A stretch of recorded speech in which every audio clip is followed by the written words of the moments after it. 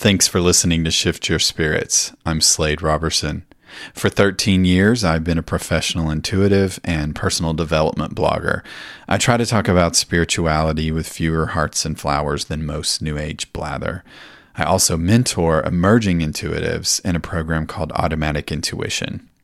It is Saturday, February 23rd, 2019, as I record this introduction. This week, I'm sharing a solo episode about a kind of magic spell any one of us can perform. A kind of magic I do believe has the power to change our experience of reality, if not reality itself. As always, there's an oracle segment at the end of the show, so be thinking about a question or a concern you have. Hold it in your mind. I'll come back on after the final links and credits and leave you with that extra channeled message. In personal news, this week I have room to do a personal news segment before the season ends. Next week, if you're following along in real time, is the winter season finale. I have a very special, cool guest sharing her personal near-death experience. It's an amazing conversation. It's a long episode, so I won't be doing much chit-chat at the beginning of that one. So this is my chance to put a few thoughts to rest. I haven't been sharing a lot of personal news lately because my personal experiences behind the stories this season have been difficult, really shocking, surprising, emotionally up and down. I was physically ill for almost a month. Much of it I'm still processing, to tell you the truth. And I'm shooting all over the idea of being too negative. You know, like I'm always afraid of being too negative or exposing people to that side of my personality too much. I am triggered by protecting people. That's the one thing that really, really triggers my outrage, is feeling like people that I'm responsible for in some way are being attacked. And that's the thing that will always get me more than someone even coming for me personally. But there's only so much ranting that I want to be known for. I mean, as much as I love Julia Sugarbaker and many of her famous tirades,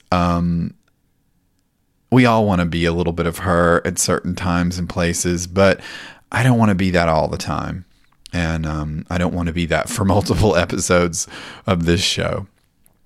But if I'm going to be true to the personal news this season, the real truth is that after being confronted with some predatory behavior in my own Facebook community, and all the stuff that happened with those who shall not be named, I considered pulling the plug on everything.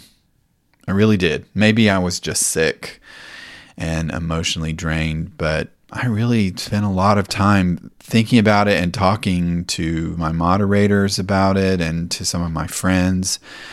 Everything I've spent the last 13 or 15 years working on here in this sort of new age sphere, I just really thought about just getting out.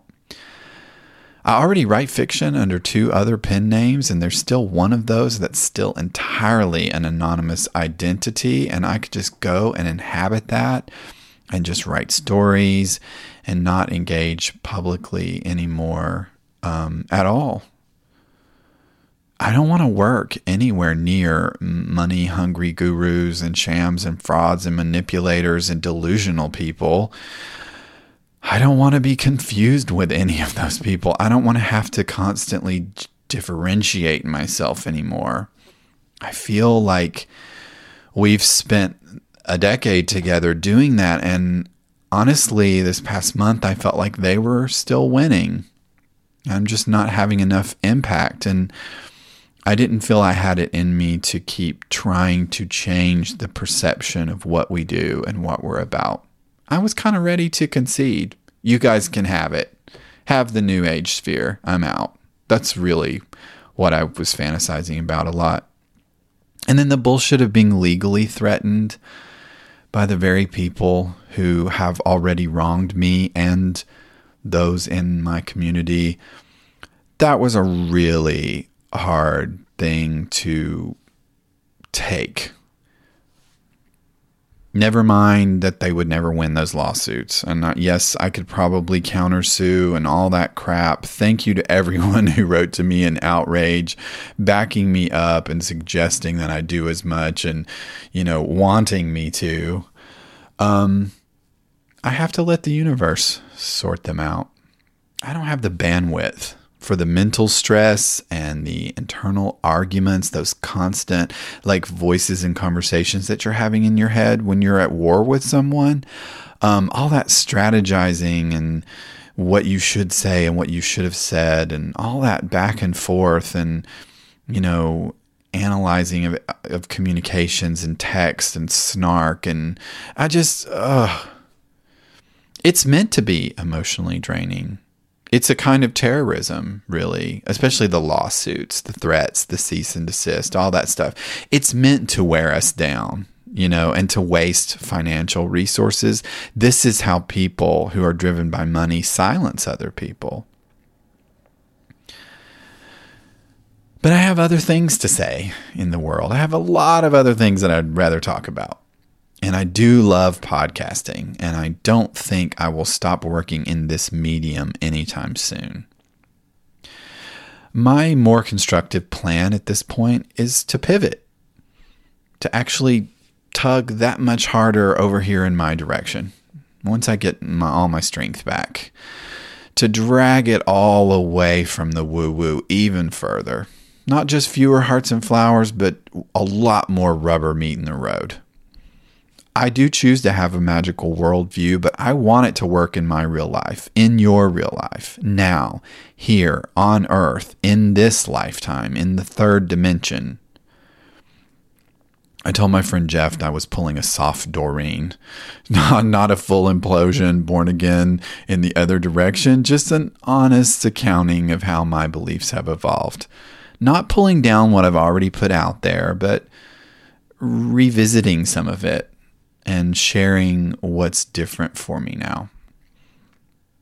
It's going to take a while to turn a boat this big, and I couldn't change it overnight if I wanted to, and maybe that was a good thing. At the end of the day, living well is the best revenge. The one person who was kicked out over the scandal of unethical marketing practices in our group did take a few friends with them. But we're talking 3 people, out of 700 and something in the community, and a few thousand of you out there listening to all the shows in the feed, and then another 30,000 of you in email. 3 people. Wow. Maybe there's a few out there who secretly, hate me and are still lurking. I don't know. But my Patreon support is almost back to where it was before those 3 people left. So thank you to the new people who showed up to sort of heal that hole. It really meant a lot, especially in these last couple of weeks. And before I forget, I do want to say thank you to my newest supporters this week on Patreon, Jennifer Setterfield, Pat Branham, and Carrie Palmer. Thanks to all of you who continue to pledge your support on Patreon. It demonstrates that you're enjoying the show and you want it to continue. It's a vote of confidence. It's very encouraging to me, so thank you. To find out how you can become a patron, support my time in producing this show, and access the extra bonus content, please go to patreon.com/shiftyourspirits. I promise if you keep searching for everything beautiful in this world, you will eventually become it. Tyler Kent White. I didn't write that. Tyler did, according to this pretty meme I saw with his quote. My hairstylist, Dari, is, as many stylists are, a down low psychotherapist. And we've actually had lots of really great discussions about the concept of glamour and the beauty industry, and how not only are a lot of stylists informal psychotherapists who hold space for their clients and give advice and generally become listeners, but that there's also a physical component of transformation that happens when you go to see your stylist that you don't get out of going to a therapist. There's an added additional, glamour magic involved, and you actually physically leave not only maybe having a moment of clarity about your conversation, but feeling different in your own body in a really real, measurable way that you can observe. You feel differently going out than you did going in, and how empowering that is, and how beauty is not necessarily superficial. A lot of how you view the magic and the grace and the power within something that seems at first glance to be superficial is really a matter of perspective. It's a choice, as is happiness and misery. And the last time I was in speaking with her was part of an ongoing conversation, because I have known her for so long. I can, kind of keep bringing up these past relationships and giving updates on what's going on. And we were talking about someone in my world who is an extremely miserable person, who is having an impact on all of the people around her, and how, this is someone who is always complaining, is never happy with her job. Nothing is ever enough. She seems to be somewhat unconscious about the fact that she is so negative, and that she's not willing to change anything, and no suggestion is ever good enough. There's always an excuse why that won't work. There's a real lack of any motivation to change, and a real lack of awareness that the change happens with her, that it's a choice to say, oh God, I don't like feeling this way anymore. I'm going to choose another way of looking at my life. Because she's one of those people where all of her problems are external. They're all other people's fault. And so Dari mentioned gratitude, and she started talking about how, as a Christian, she's observed, this pattern in pastor sermons and messaging and groups that she facilitates, and supplemental material that she reads and studies in addition to the Bible.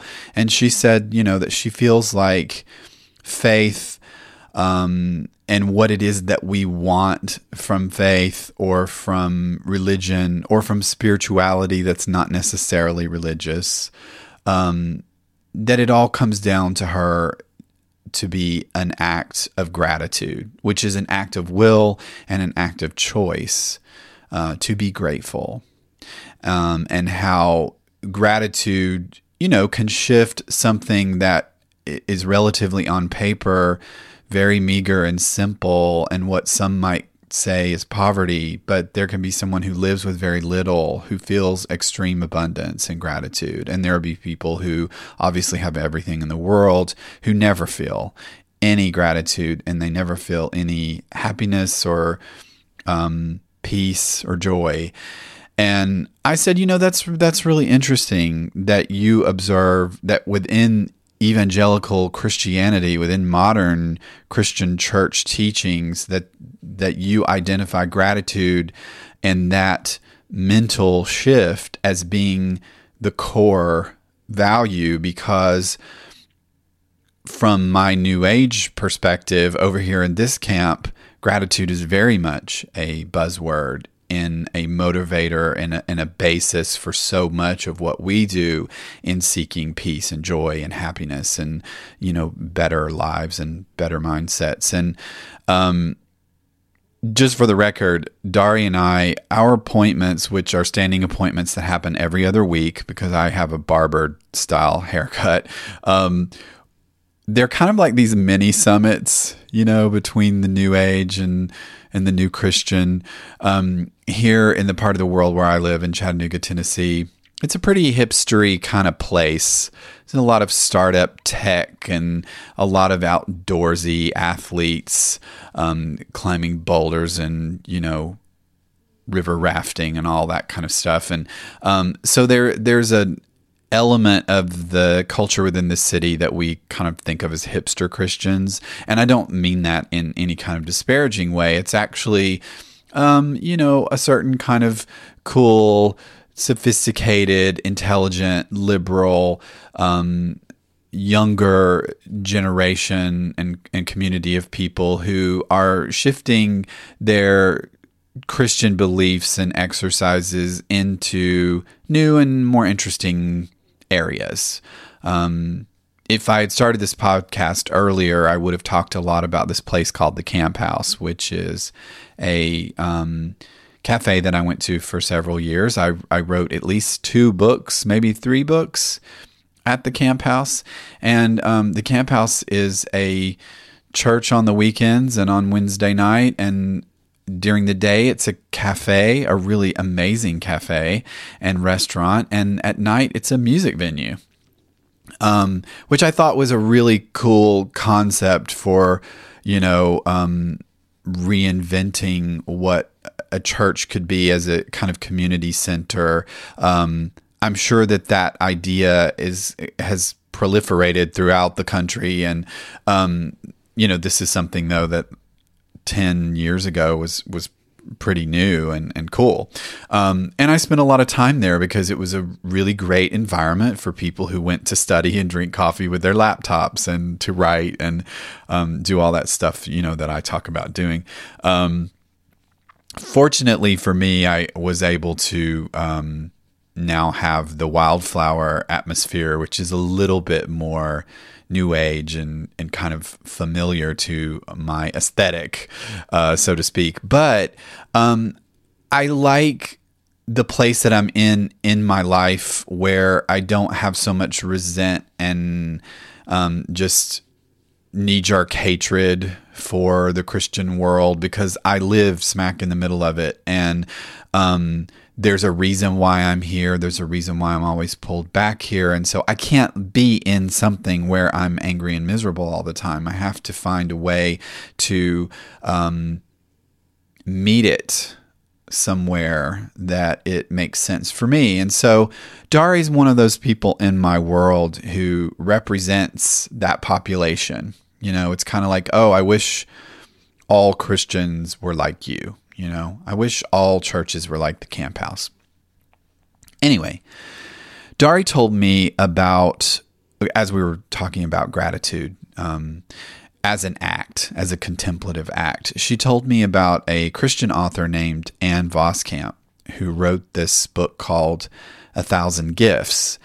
And I haven't read the book. I kind of glanced at it a little bit. I don't know that I necessarily will. I don't read a lot of self-help nonfiction, but I like the concept of this book a lot. And Dari assures me that the book, if you did want to read it, it is from a Christian perspective, and she does talk about God a lot. So if that word is triggering to you, you might, need to know that. But she said part of the reason why it's so amazing is it's not just a list. It's a really contemplative writing, comparable to the meditations of Buddhist monks, and that this woman is a really beautiful writer, and her prose is lovely. And just reading the book itself is kind of a contemplative vibe. So anyway, I checked it out, and I'm sort of stealing the concept without really fully exploring where that particular author took it. And I'm not really stealing it. It's a concept a lot of us, take on and do in different kind of ways. But, I'm very much guilty of pessimism and negativity, negative mindset, glass half empty kind of stuff. Some of that I think is like my double Scorpio situation. I mean, Scorpio's a lot to deal with in terms of being really aware of pain and darkness in other people, as well as where you can go sort of existentially in your own mindset. And I always say, if you are going through something really dark and heavy and you're afraid it's going to bum other people out, find a Scorpio. Go talk to somebody with a lot of Scorpio in their chart, because they can transmute that energy, and they have a great capacity to hold space for that and not be bummed out by it necessarily, but it is an occupational hazard for what I do. I also grew up with a father who is what I used to think of as a total Eeyore.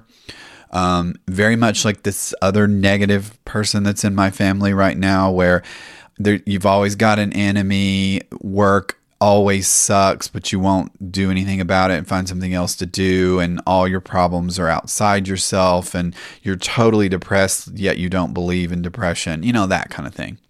And I grew up with that. I mean, my father is a sweet guy, and if you met him, you'd think, oh, he's really nice. But to be around him on an ongoing basis is to absorb a lot of negative programming and negative voices. And when you grow up in that environment, I wasn't aware till I was 30 what that was and how that had happened and what the phenomenon was that I grew up with in being around him and the voices that he was probably channeling as well. So, my Saturn return when I was 29, 30 years old had a lot to do with becoming aware of that negative perspective within myself and how those voices that I'd taken on were polluting my experience, my perspective on life, my capacity for joy, my ability to be affectionate with people.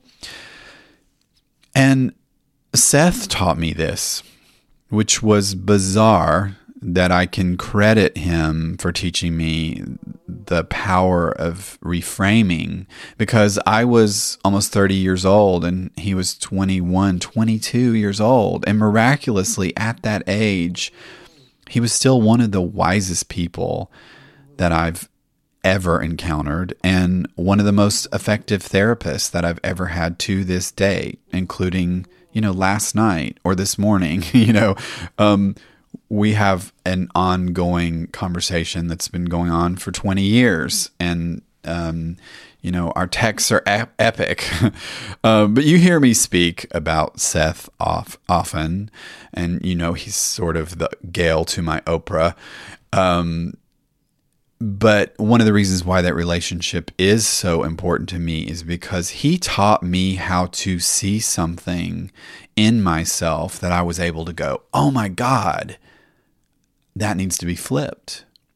And then to train me in how to police that and to shift my negative voices. Oprah helped really popularize and mainstream the concept of gratitude journaling. And it's actually, for me, connected to the practice of Julia Cameron's morning pages, which from The Artist's Way, which were popularized kind of around the same time period, I feel like, that Oprah was into morning pages and gratitude journaling and all that stuff. It feels to me, I could be wrong, but it feels like it was all kind of happening in the zeitgeist at the same time. And it definitely came into my consciousness around the same time. And, just prior to that, even before Seth came along and kind of, invited me into this shifting conversation, I had instinctively experimented with this journal exercise that I call the Book of Faded Green.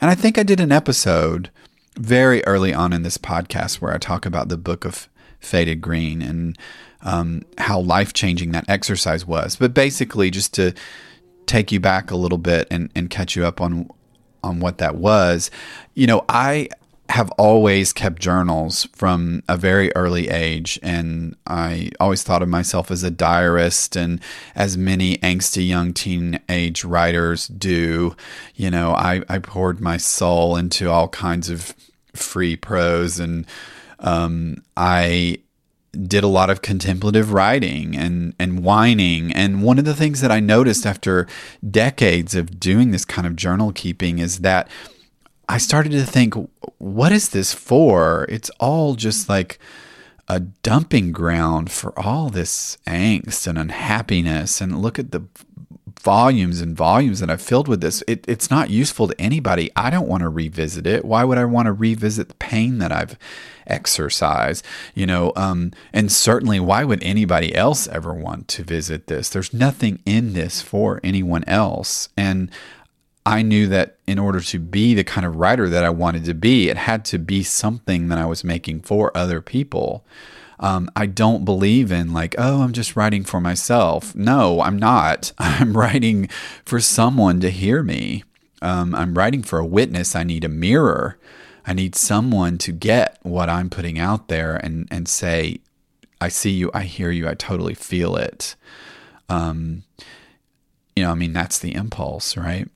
So I decided to start doing thematic journals, meaning I had all these cool blank books. I have an entire shelf where people gift me these really beautiful handmade books and journals. And that's something, I guess, as a writer, people think of as being a perfect gift for you. And in a way it is, because all writers love a beautiful empty book that they haven't ruined yet. There's nothing more beautiful. And I've always loved the concepts of grimoires and, spell books and all that kind of stuff. So I decided to create these to kind of fracture my journaling into different topics. And so depending on the appearance of the book, I would create a topic that kind of went with that aesthetic concept of that book. And so I had this one book that was this really faded, mossy green. And I decided that the idea of green was about, life force and energy, and but it was faded. And I decided that would be a journal that I would dedicate to only writing solutions in. And so the rule for that journal was you could whine, you could mention something negative, but it had to be the first phrase in a sentence that ended with a possible solution, or ended with a possible way to shift that, or ended with a possible thing that you could try that would negate that or move away from it or solve it in some way. So, the interesting thing was, over the months or however long it took me to fill that book, it might have been a couple of years, it had this really kind of suede nap to it. So it was like a mossy green color. And from being handled by my hands and absorbing the oil and being rubbed on, the texture of the material actually changed to this shiny green, almost looks like a new leaf kind of color. And so the book itself magically transformed as I used it. It went from being faded green to being new green, to this shiny kind of new life thing. And so it was this entire magical ongoing grimoire journaling exercise about reframing, though at the time I didn't really call it that. And then years later, even from this, I used reframing to change my relationship with abundance and escape poverty, to get out of one of the really worst periods of my life. And several years after that, well into this Shift Your Spirits journey, it became the Money Shift. And I put it out there and shared it with other people. And the concept of the exercise in the Money Shift is reframing, and it can be adapted to just about any number of things that you need to shift your consciousness around: your attitude, your perspective, your resistance, your negative voices, anything that needs to be reprogrammed. The name of this blog, this podcast, Shift Your Spirits, really has always been at its core a message about the power of reframing. And there is a hardcore relationship between reframing and gratitude in the context that Dari was bringing it to me. It's a kind of neurolinguistic programming. It's reprogramming. So the past year has been really hard for me because of my relationship with this toxic family member. And it's someone who married into my family. So I'm not, it's not one of those, oh, you can't choose your family. Well, someone chose this person and brought them in. And I feel quite a bit of resentment about that because I didn't marry this person. I didn't choose to bring them into our world. Anyway, this is the person that I was discussing with my stylist. And, I never had feuds with anyone. I don't fall out with my family members. There aren't branches of my family that I don't speak to because of some grievance in the past. And I never really fought with my brother. I mean, we wrestled and, spatted as children in a kind of playful sparring kind of way, but we never fought as teenagers, certainly not as adults. I just have never, I know people who have relationships with their brothers and sisters that are very, toxic and up and down and roller coaster, and they go through periods of not speaking and they have horrible arguments and then they have to make up, and then things are always kind of stewing in the background. And I don't have that with my brother. That is not part of my existence. That's not how I roll. But I am a Leo, and we're triggered by a desire to protect those that we believe are in our charge in some way. Like nothing pisses a Leo off more than you going after someone that they perceive as being under their care. So carrying around all that outrage is really exhausting. And there was a period in my life for many years where that was my existence. I was a walking Julia Sugarbaker all the time. And, after my Saturn return, after living with Seth and sort of going through that transformation and then turning it into essentially my business, I can't be in that anymore. I can't carry that for any length of time. I will choose to put it down. And, it's not like it doesn't come back up every once in a while. I mean, it's not like doing the money shift for 30 days means that those negative voices never creep back in. You're learning a skill in how to address them that goes on forever. But the exercise is an ongoing choice. And, reframing negative voices is kind of like chiropractic. It's like you're shifting in the right direction. And then, kind of sliding back a little bit as each life encounter wants to pull you in another direction. And then you have to shift again back where you want it to go. And it's a little bit of a back and forth tug of war. And I usually practice now these days what people would call, quote unquote, gratitude journaling in the car as a kind of gratitude channeling. Driving allows me to sort of look around and observe things other than just the walls of my office. And when I'm feeling particularly dark and feeling sort of desperately negative, I just start naming anything that I like, just anything I can remark on positively. I mean, this is a pull the emergency lever, break the glass kind of scenario. Okay, the clouds are cool looking today. That tree over there is beautiful. I love where you can see the mountains from this stretch of highway. I just start looking around. What can I name? What can I label? What can I say something nice about?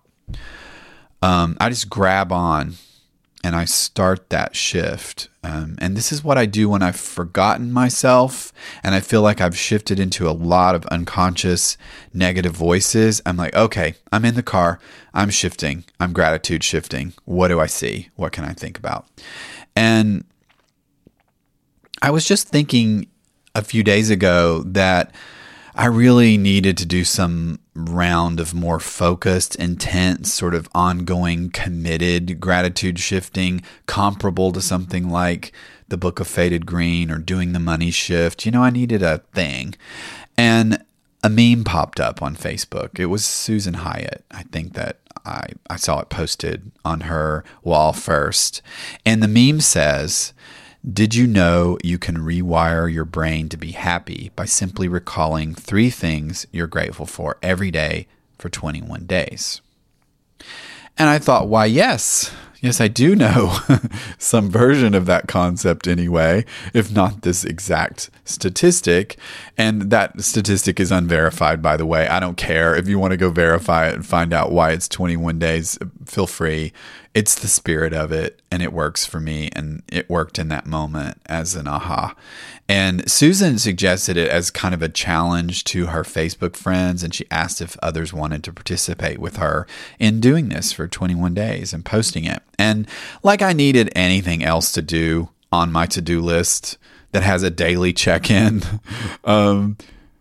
but the synchronicity was hard to ignore, and sometimes my spontaneous decisions end up being the best ones. So I just said, yes, I'll do it. And I posted right then and there. And you may have seen me, if you're listening to this in real time, posting on my personal page or in the Shift Your Spirits Facebook group. I missed a day, who cares? I just kind of picked up where I left off and kept counting. I'll still do 21 days, even if there are some extra holes in there. What I am doing, though, is I'm trying to pick 3 different things every day and not just repeat versions of the same thing. Because my stylist told me that one of the things she loved most about reading this woman's book, The 1,000 Gifts, was how much after you run through this sort of obvious list of things that you have to be grateful for, you really have to contemplate and observe and reach deep into these most mundane, tiny moments and aspects of your life to find new sources of beauty. For instance, she talked about being particularly moved by this one passage on washing dishes and observing the miraculous surface and behavior of soap bubbles. And she talked about the way in which it was written, was just such a gorgeous kind of meditation in itself. And I thought, yes, the magic in the mundane. That's where real magic is found. And I don't want magic to be woo-woo. Not nearly as much as I need magic to be real. This is something that Toni Morrison, the author, the novelist, talks about, and that's been in my consciousness since I was a teenager, thanks to her. This idea of stream of consciousness and the magic in the mundane. And so I thought, yeah, it'd be really interesting to see where you might go after 21 days, because 3 items for 21 days is only 63 items, assuming you don't repeat anything. So, what's it going to take to discover 1,000 things? 1,000 mundane, magical things. If you keep doing 3 a day, that's going to take you 333 days. So there's all kinds of numerology there. And that math, immediately draws my attention to the 3x3 strategy, which is more 3s that I enact to make things happen. And so I kind of feel like this is a new magic spell that we could do right now. I mean, new to us in this moment, deciding and choosing to do it, or whenever it is that this runs across your radar. It all has threads sort of running through so many different memes and themes connected to Shift Your Spirits. You could do this as part of your reboot, as part of the free writing sort of journaling part of that process. Finding a list of 1,000 things at 3 per day would essentially be like doing 3 energy reboots back to back. And here's the secret about the reboot. You don't stop after 3 months anyway. You do it indefinitely. That's what happens when you fall into a practice and it becomes a source of peace and energy and joy. You keep doing it because not doing it sucks. It just becomes a part of how you live your life. And if you fall on the wagon and you need to get back on, you start up with it again. There's no pressure to any of these quote-unquote challenges. Mix them up, make them work for you. But the first thing that you want to do is just kind of break it down in chunks. 1,000 things, 9 months of listing gratitude. That sounds like a big exercise. But just work it in stages. The first stage is just 3 things per day for 21 days. That's not even a month. That's 3 weeks, right?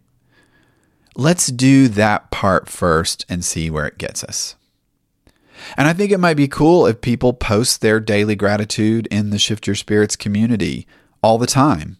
Hell, post it every day. Don't be shy. Stick a cool picture on it. Nobody's going to be annoyed with seeing nice things. If anything, for the lurkers and the scrollers, it still impacts us because we see that in the moment and we see others commenting and chiming in with theirs. And maybe we do feel the urge to post our own. Maybe we don't, but we think about it. What are mine? What 3 things am I grateful for today? It's hard to see other people saying that and not automatically think it. So everyone's shifting together. What if it becomes a habit? What if it becomes like stopping to take deep breaths for a minute, or, stopping to correct your posture every once in a while, or stand up and move your body when you've been sitting for too long? Listen, we are diving toward extinction of our species and the death of our planet. And when I started this blog, I believed that we were on the verge of ascension. And then the last couple of years or so, I really worry that we're riding out the last days and we have shifted away from elevating the human race. And we need to pull out of this nosedive fast. So people shifting in their own bubbles, shifting against one another, shifting into each other, connecting, networking, shifting in mass. Like the foaming clouds of soap bubbles in your kitchen sink. That's magic. And I do believe that could change the world. Thanks again for listening to the Shift Your Spirits podcast. For show notes, links, transcripts, and all the past episodes, please visit shiftyourspirits.com. You can subscribe in Apple Podcasts, Overcast, Stitcher, or whatever app you prefer. If you'd like to get an intuitive reading with me or download a free ebook and meditation to help you connect with your guides, please go to sladerobertson.com. And if you're interested in my professional intuitive training program, you can start the course for free by downloading the attunement at automaticintuition.com. Before I go, I promise to leave you a message and answer to a question or concern you may have. So take a moment to think about that. Hold it in your mind or speak it out loud. I'll pause for just a few seconds right now.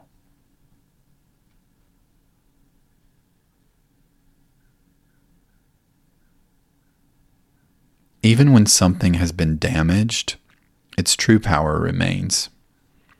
The true essence of people, of ideas, of places and times and civilizations is permanent. That energy doesn't leave. It can always be transformed. Learn from the past. Take seeds from the past and use them to make even greater achievements in the present, to grow something even bigger and better in the future. And I'll talk to you later.